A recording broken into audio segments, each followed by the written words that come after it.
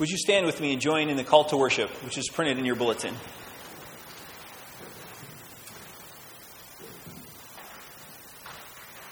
Let us worship God, who reconciles us to himself through Christ.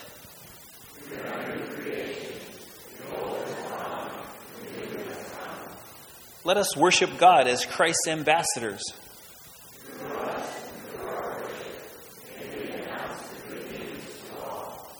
Let us worship God in spirit and in truth.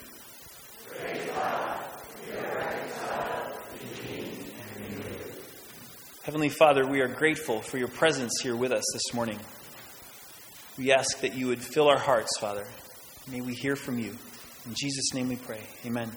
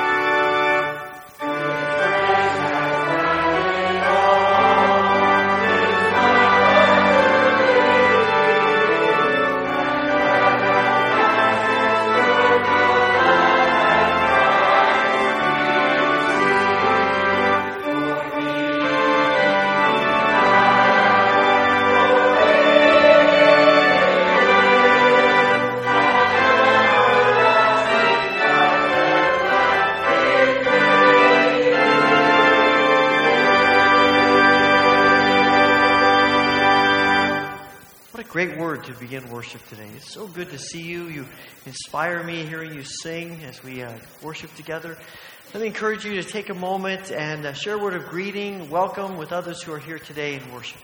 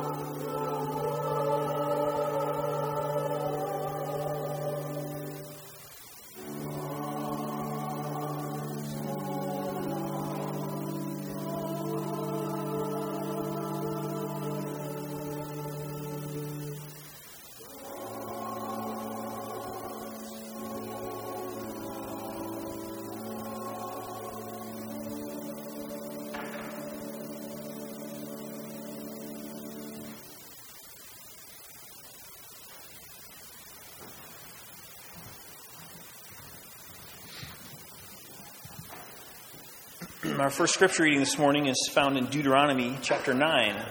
Deuteronomy 9, 1 through 7. Hear the word of the Lord. Hear, O Israel, you are now about to cross the Jordan to go in and dispossess nations greater and stronger than you, with large cities that have walls up to the sky. The people are strong and tall, Anakites. You know about them and have heard it said, who can stand up against the Anakites? But be assured today that the Lord your God is the one who goes across ahead of you, like a devouring fire. He will destroy them. He will subdue them before you, and you will drive them out and annihilate them quickly, as the Lord has promised you. After the Lord your God has driven them out before you, do not say to yourself, the Lord has brought me here to take possession of this land because of my righteousness. No, it is on account of the wickedness of these nations that the Lord is going to drive them out before you. It is not because of your righteousness or your integrity that you are going in to take possession of their land, but on account of the wickedness of these nations, the Lord your God will drive them out before you to accomplish what he swore to your fathers, to Abraham, Isaac, and Jacob. Understand then that it is not because of your righteousness that the Lord your God is giving you this good land to possess, for you are a stiff-necked people. Remember this, and never forget how you provoked the Lord your God to anger in the desert. From the day you left Egypt until you arrived here, you have been rebellious against the Lord. This is the word of the Lord. At this time, I'd like to invite you to stand as the ushers come forward, and we'll sing the doxology.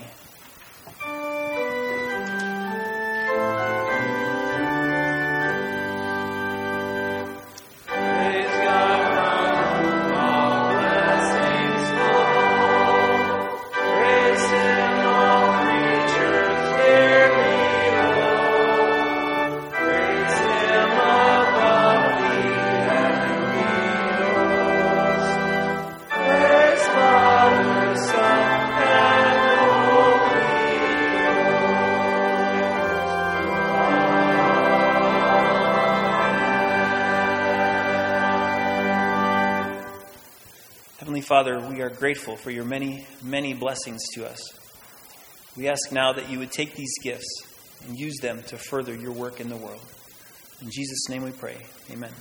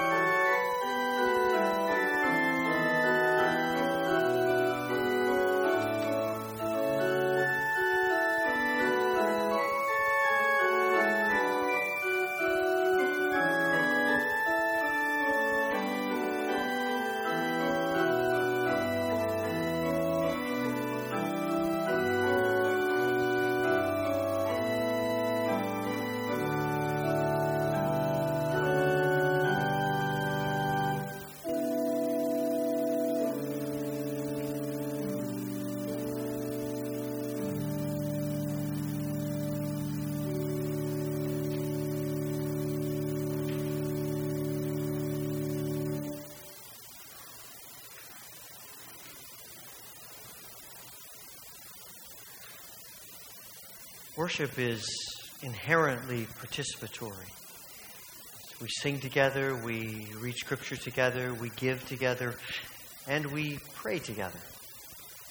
This morning, following the prayer of confession, I'm going to invite you as the people of God to offer prayers to God.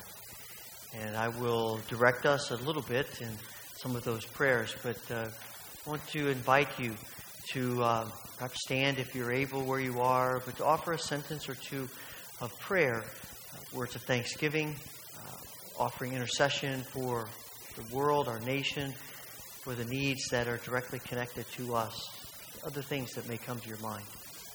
Before we do that, please join me in the prayer of confession that's printed in your bulletin.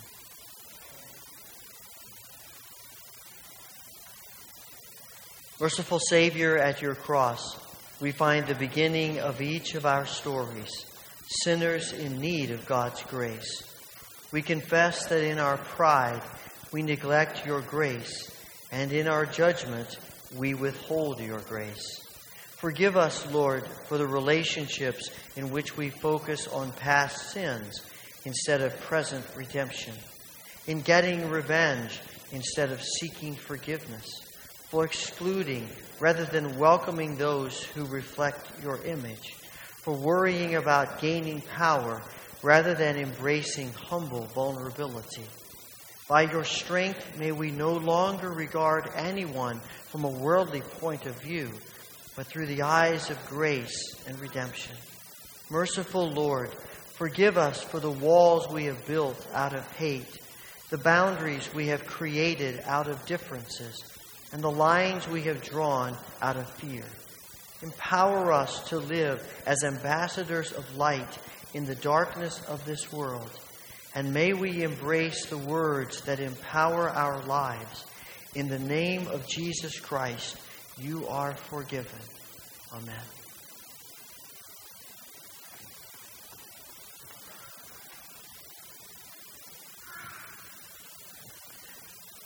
Let's take just a moment of silence to center our thoughts on God, and then invite you to offer your prayers.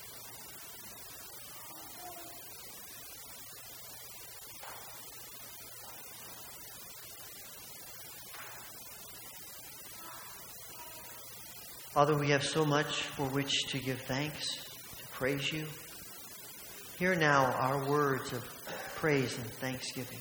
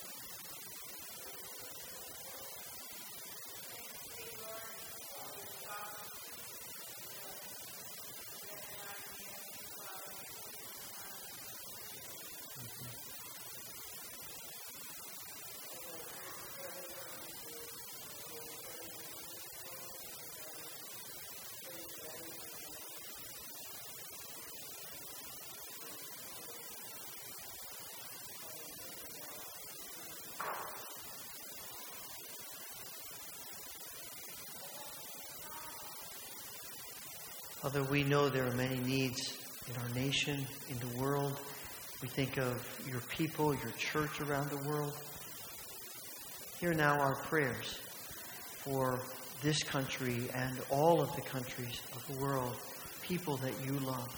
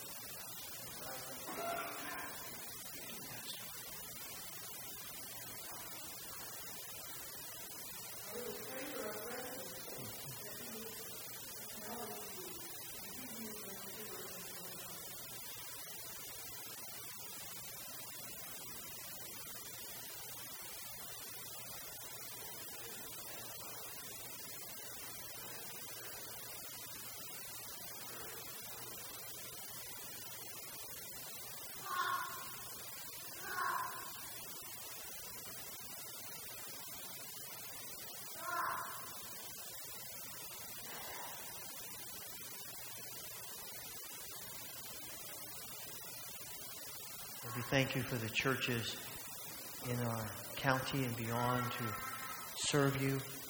And we pray for the Wellsville Full Gospel Church and Pastor Tanner. May your grace be upon them and as they worship and as they serve you in Wellsville and beyond. Father, there are many needs that we bring with us today. Needs in our own lives, needs for those who are close to us, people in this church, in the wider community, issues of grief and illness, pain, relationships, the future. Lord, now hear our prayers for ourselves and for each other.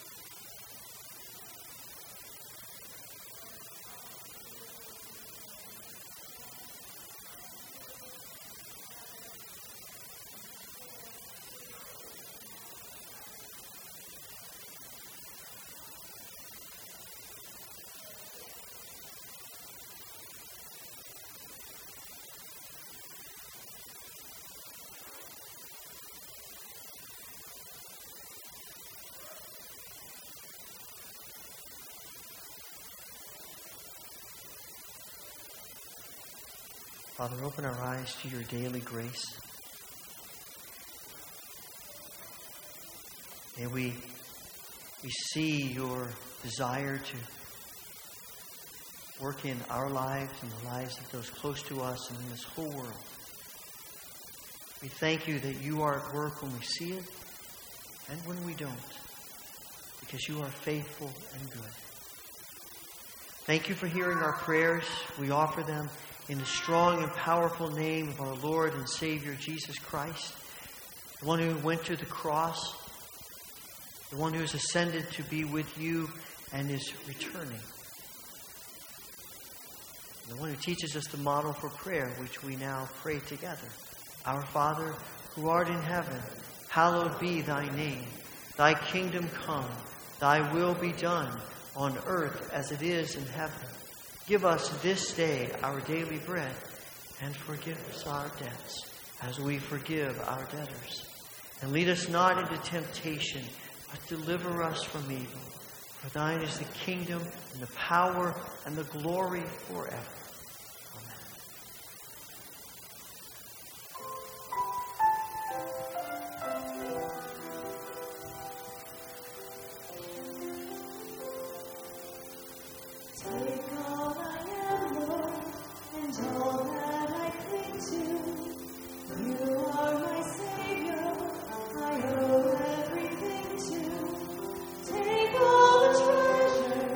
That lie in my storehouse.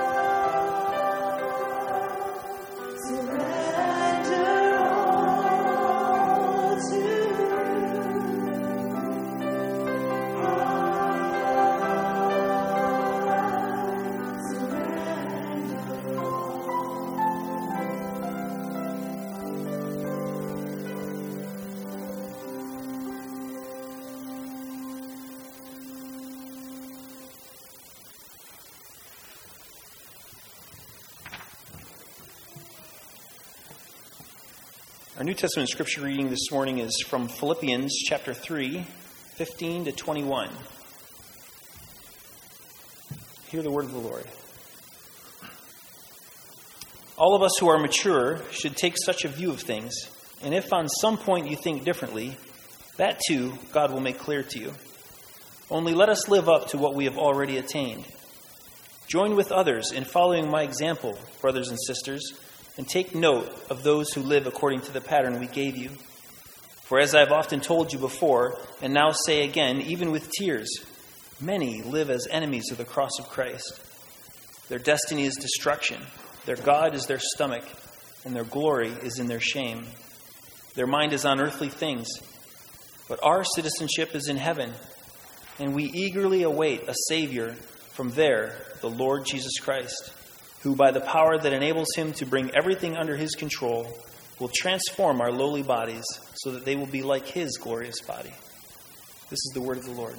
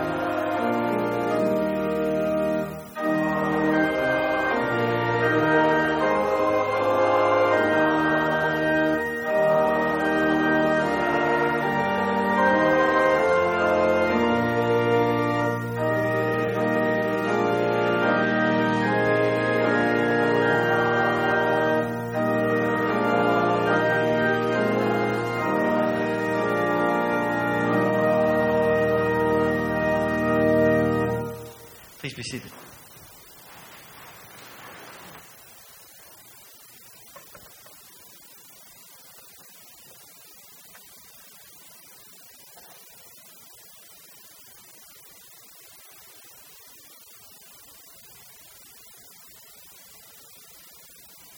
Have you ever wondered why the cross is the primary symbol of our faith?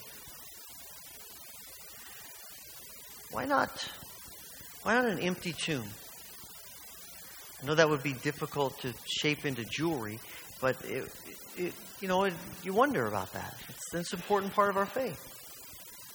You look around at these stained glass windows and you see a variety of symbols of our faith. Why not a crown? Why not a sword? Why not a dove? Why not the Bible? Why not a shepherd or a shepherd's staff? Or the Ten Commandments? Why the cross? It has been from virtually the beginning the primary symbol of the Christian faith. And it's a question that I've been asking myself over the last few weeks as we're thinking through these various passages during this Lenten season. Why the cross? And I think one of the reasons is that there is something about the cross that judges us. Now, we think about the cross judging us. I think probably your mind jumps to condemning us. We think of judgment always in the negative. But it isn't necessarily that. What I mean by judgment is standing before a judge and hearing a judge say guilty or not guilty, right or wrong, good or bad. In essence, that kind of judging is revealing what we're really about. And the cross has a way of slicing through all of the masks and all of the things in which we put up to protect ourselves, the walls we build, the ways we try to convince people around us that we are something different than maybe we are inside. And the cross has a way of cutting through all of that. Because you can't really live that kind of dual life and really encounter the cross. I sort of think of it like trying to find a good watermelon. You know, you've probably been through that experience, and you get all kinds of theories. The tapping theory, the listening theory, the rolling it around theory. What does the outside look like? I had someone after one of the services earlier today say, I can tell you 100% whether it's a good watermelon or not. And I said, well, let's go to the store, and you tell me, and we'll start cutting them open and see, we'll lay them all over the store. But they didn't want to take that challenge. Though actually they did. We can do it. We can go do that. But it's all supposition at some point until you take out a knife and you cut it open. And you can have theories, and you can guess, and you can be pretty close most of the time, but you never quite know until you cut it open. And there's something about the cross that cuts us open. Reveals what's really inside of us. What are our priorities, our motives? What are our passions? What are our desires? And sometimes the cross reveals something awesome. Sometimes the cross reveals something else. And as Paul writes this letter to the Philippians, one of the things he's addressing here in the 3rd chapter is that there are people that he says, when they come face to face with the cross, he calls them enemies of the cross. That's a pretty strong thing to say. He's not talking about people who are outside of the church, people who are going to the temples and worshiping other gods. He's not talking about people who have completely rejected Jesus and the faith. He's talking about people who are in the church. He says they're enemies of the cross. It's a frightening thing to think about. What is it that makes them enemies of the cross? It's the kind of thing that seems to be always the case in every church through the centuries. We go to one extreme or the other. In verses 2 to 11 of the 3rd chapter of Philippians, Paul talks about people who are enamored with laws. And they were back to the whole thing, the battle that they had of you have to follow all the Jewish law before you can be a Christian. And there were people in the church who said yes. It was all about following the laws, and they do everything right. And they are sending a message to the others in the church that unless you are tied in to the legal rules, unless you're tied into all the rules of the Jewish faith, you can never be a Christian. And then you have on the other end, what he talks about in verse 19, people who are living for the sensual pleasures of life. And their perspective is exactly the opposite. There are no laws. There are no rules. I just do whatever I want to do, and I have the freedom to do whatever I decide to do. And both of them are rooted in an element of truth, because Paul writes often about being set free in Christ, and we're free from the bondage of the law, but Paul also writes about there are things that are right and wrong, and good and bad, and healthy and unhealthy. The problem is you get to either extreme, and in either extreme, both of them are really rooted in the very same problem. It's the focus on me. Look at me. Look how awesome I am. Look how holy I am. Look how I can do all the things that I can do. Look at how I follow all the rules perfectly. And then you have the other side of it, look at me because you don't tell me what to do. I'll do whatever I want to. There are no rules. It's all about what I want to do. And the problem with both of them, what makes both of these perspectives enemies of the cross, is that the focus is on self instead of on Jesus. And it often breeds, I think it would almost always breed, arrogance. Look at how awesome I am. Look at how free I am.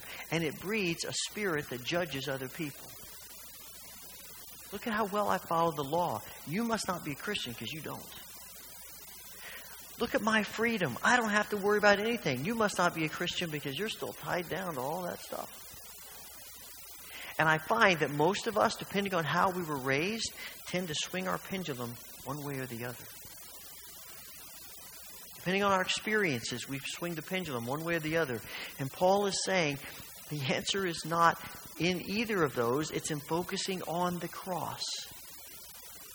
But you don't realize what you're doing, what you're saying. You don't realize that you're an enemy of the cross until you come face to face with the cross.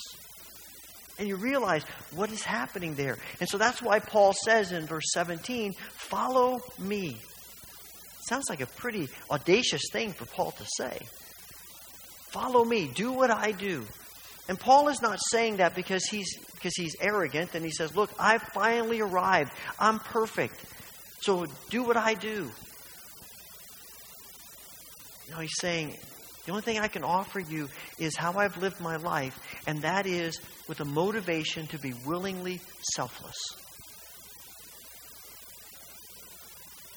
He's calling them to be willingly selfless. He's calling us to be willingly selfless.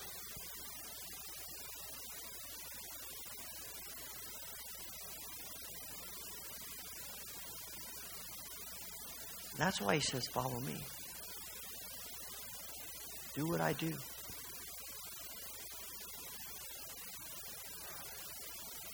It's hard to be selfless. It's not our natural inclination to be selfless. It's not our natural inclination to surrender to what the cross is calling us to be. Our natural inclination is to put ourselves in the middle, to make that our focus.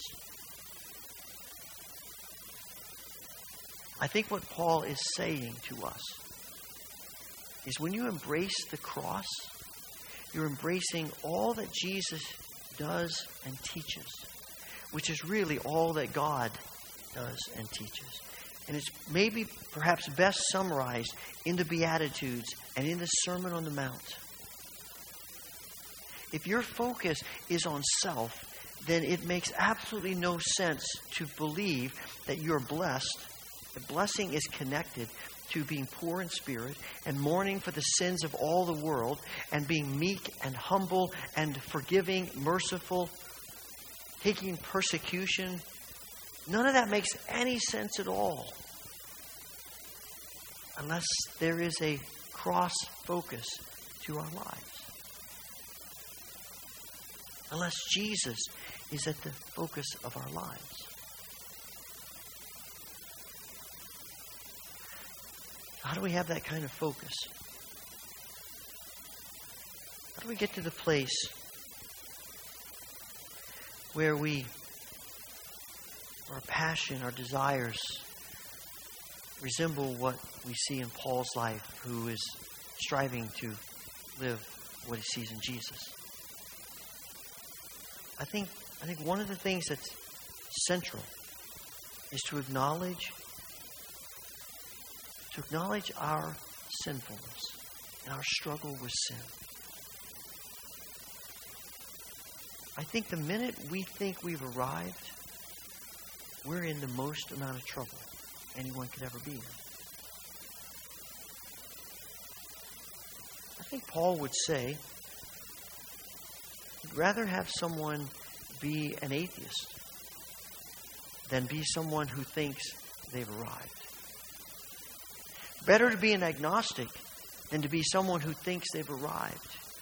Because Paul himself says, not that I've already obtained all this, not that I've already gotten there, not that I've gotten to the place where I figured it all out. Because the minute we think that is the minute we are declaring, I don't need the cross anymore. I don't really need Jesus. I'm good.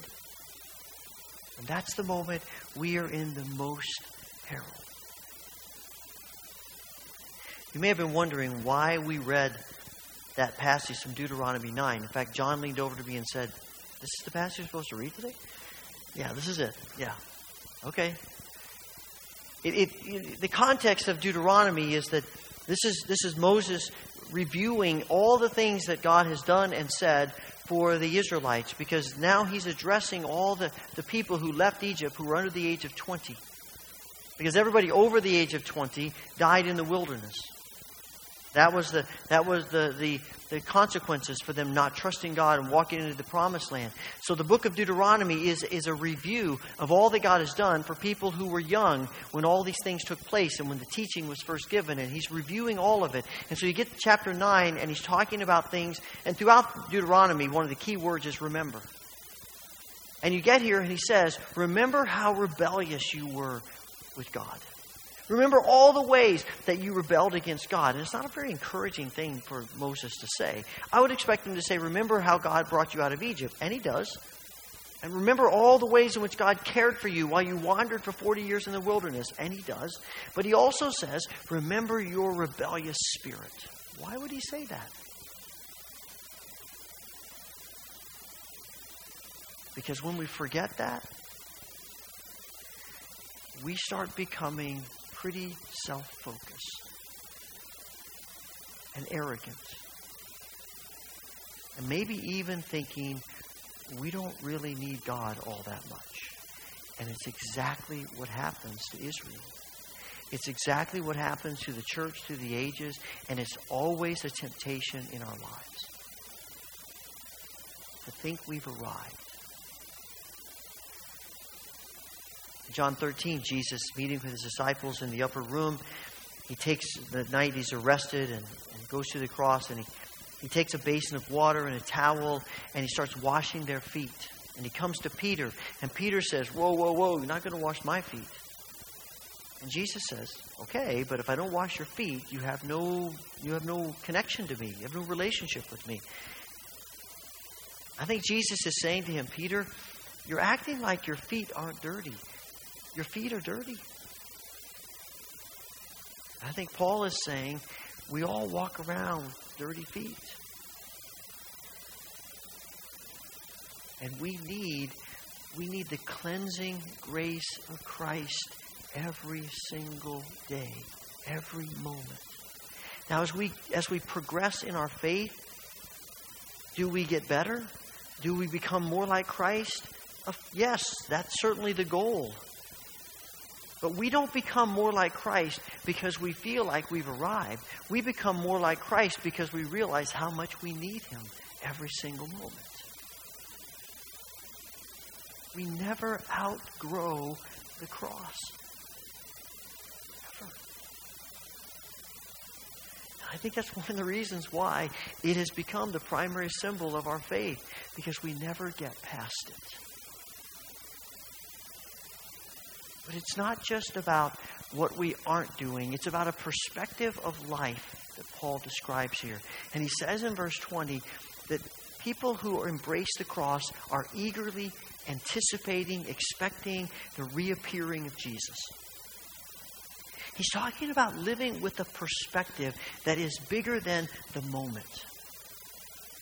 It's an eternal perspective of life.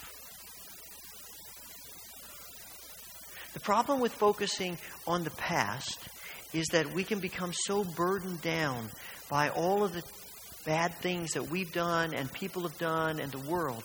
And the problem with being focused all the way in the future is that we become fearful.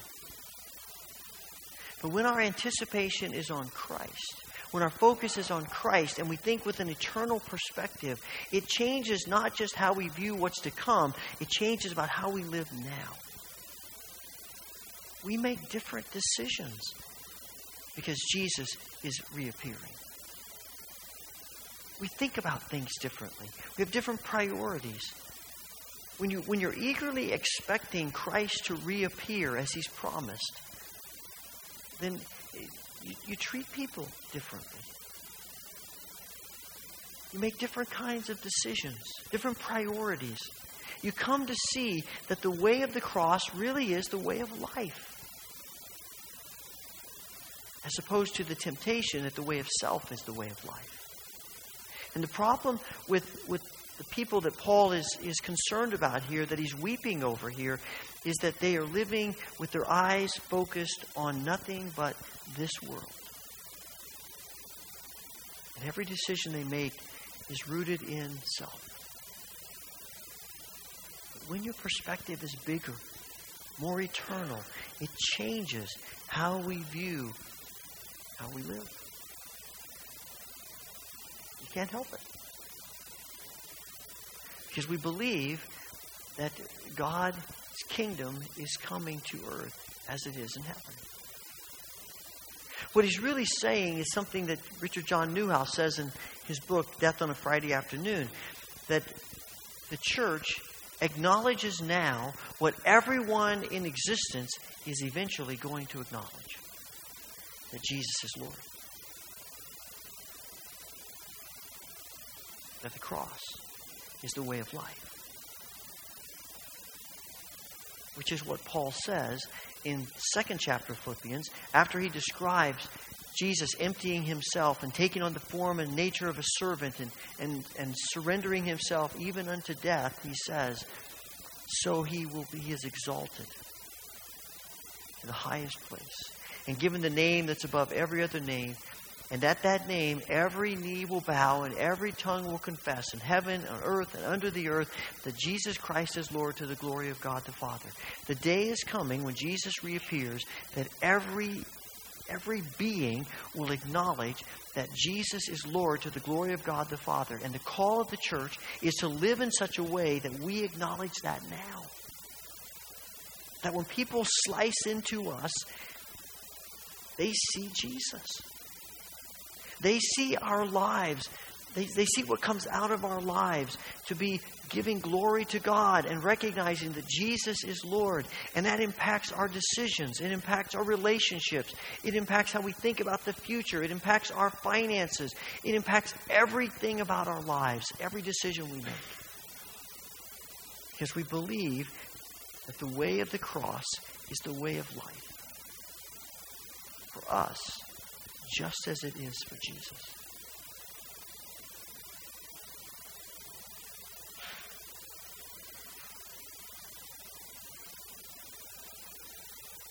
There is something living with that perspective. Something about living with that perspective that it gives us a different idea of what God is trying to do in our lives.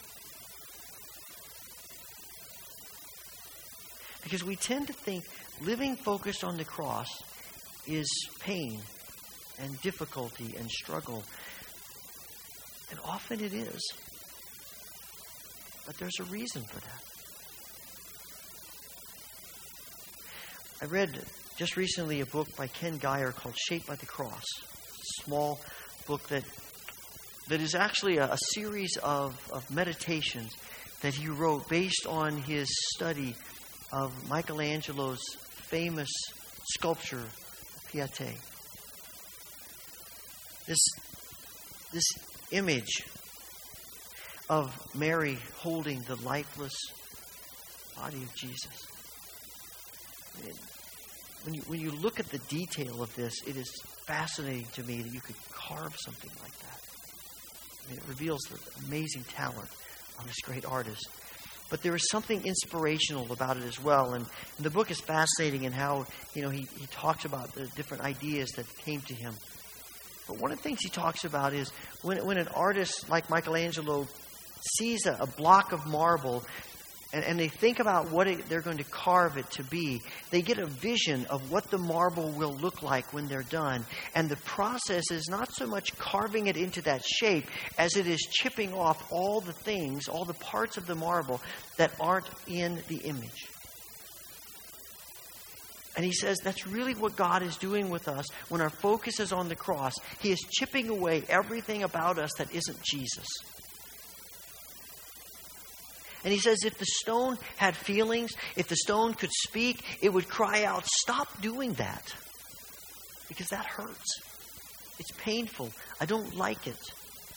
And if the artist said, "Okay, fine," and just moved that block of marble aside and did something else, the block of marble would be so disappointed when the artist got done with everything else he or she did and looked and saw the beautiful things that were made and how this block of marble wouldn't let the artist do it.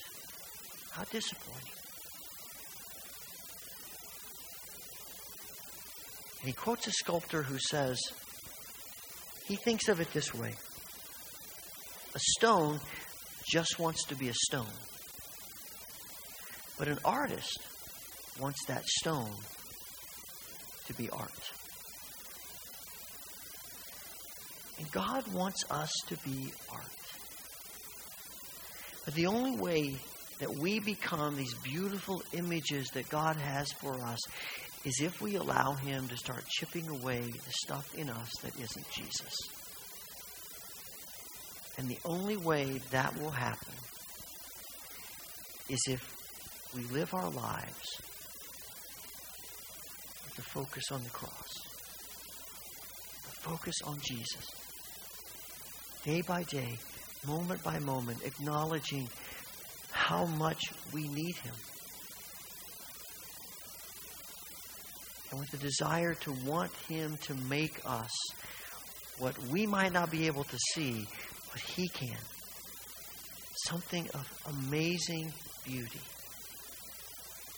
that we could never really imagine. In a sense, it comes down to those famous words of C.S. Lewis. In the end, only two kinds of people. Those who say to God, "Your will be done."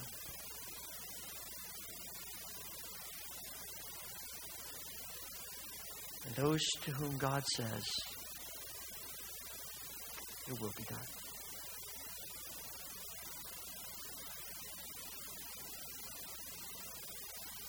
The focus of the cross has a lot to do with which of those statements our lives speak. Father, we thank You that You want to do more with us than we could dream or imagine.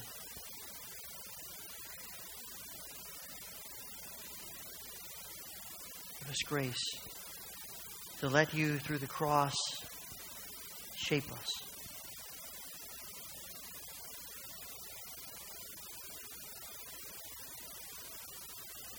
We ask this through Jesus.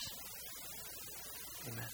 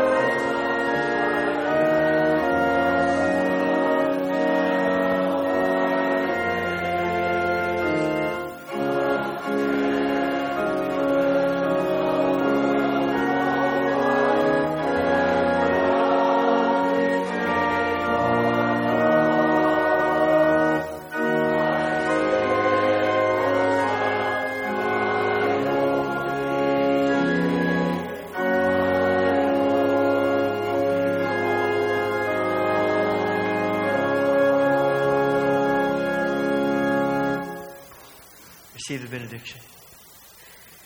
May the grace of the Lord Jesus Christ, the love of God, and the fellowship of the Holy Spirit be with you now and forevermore. Amen.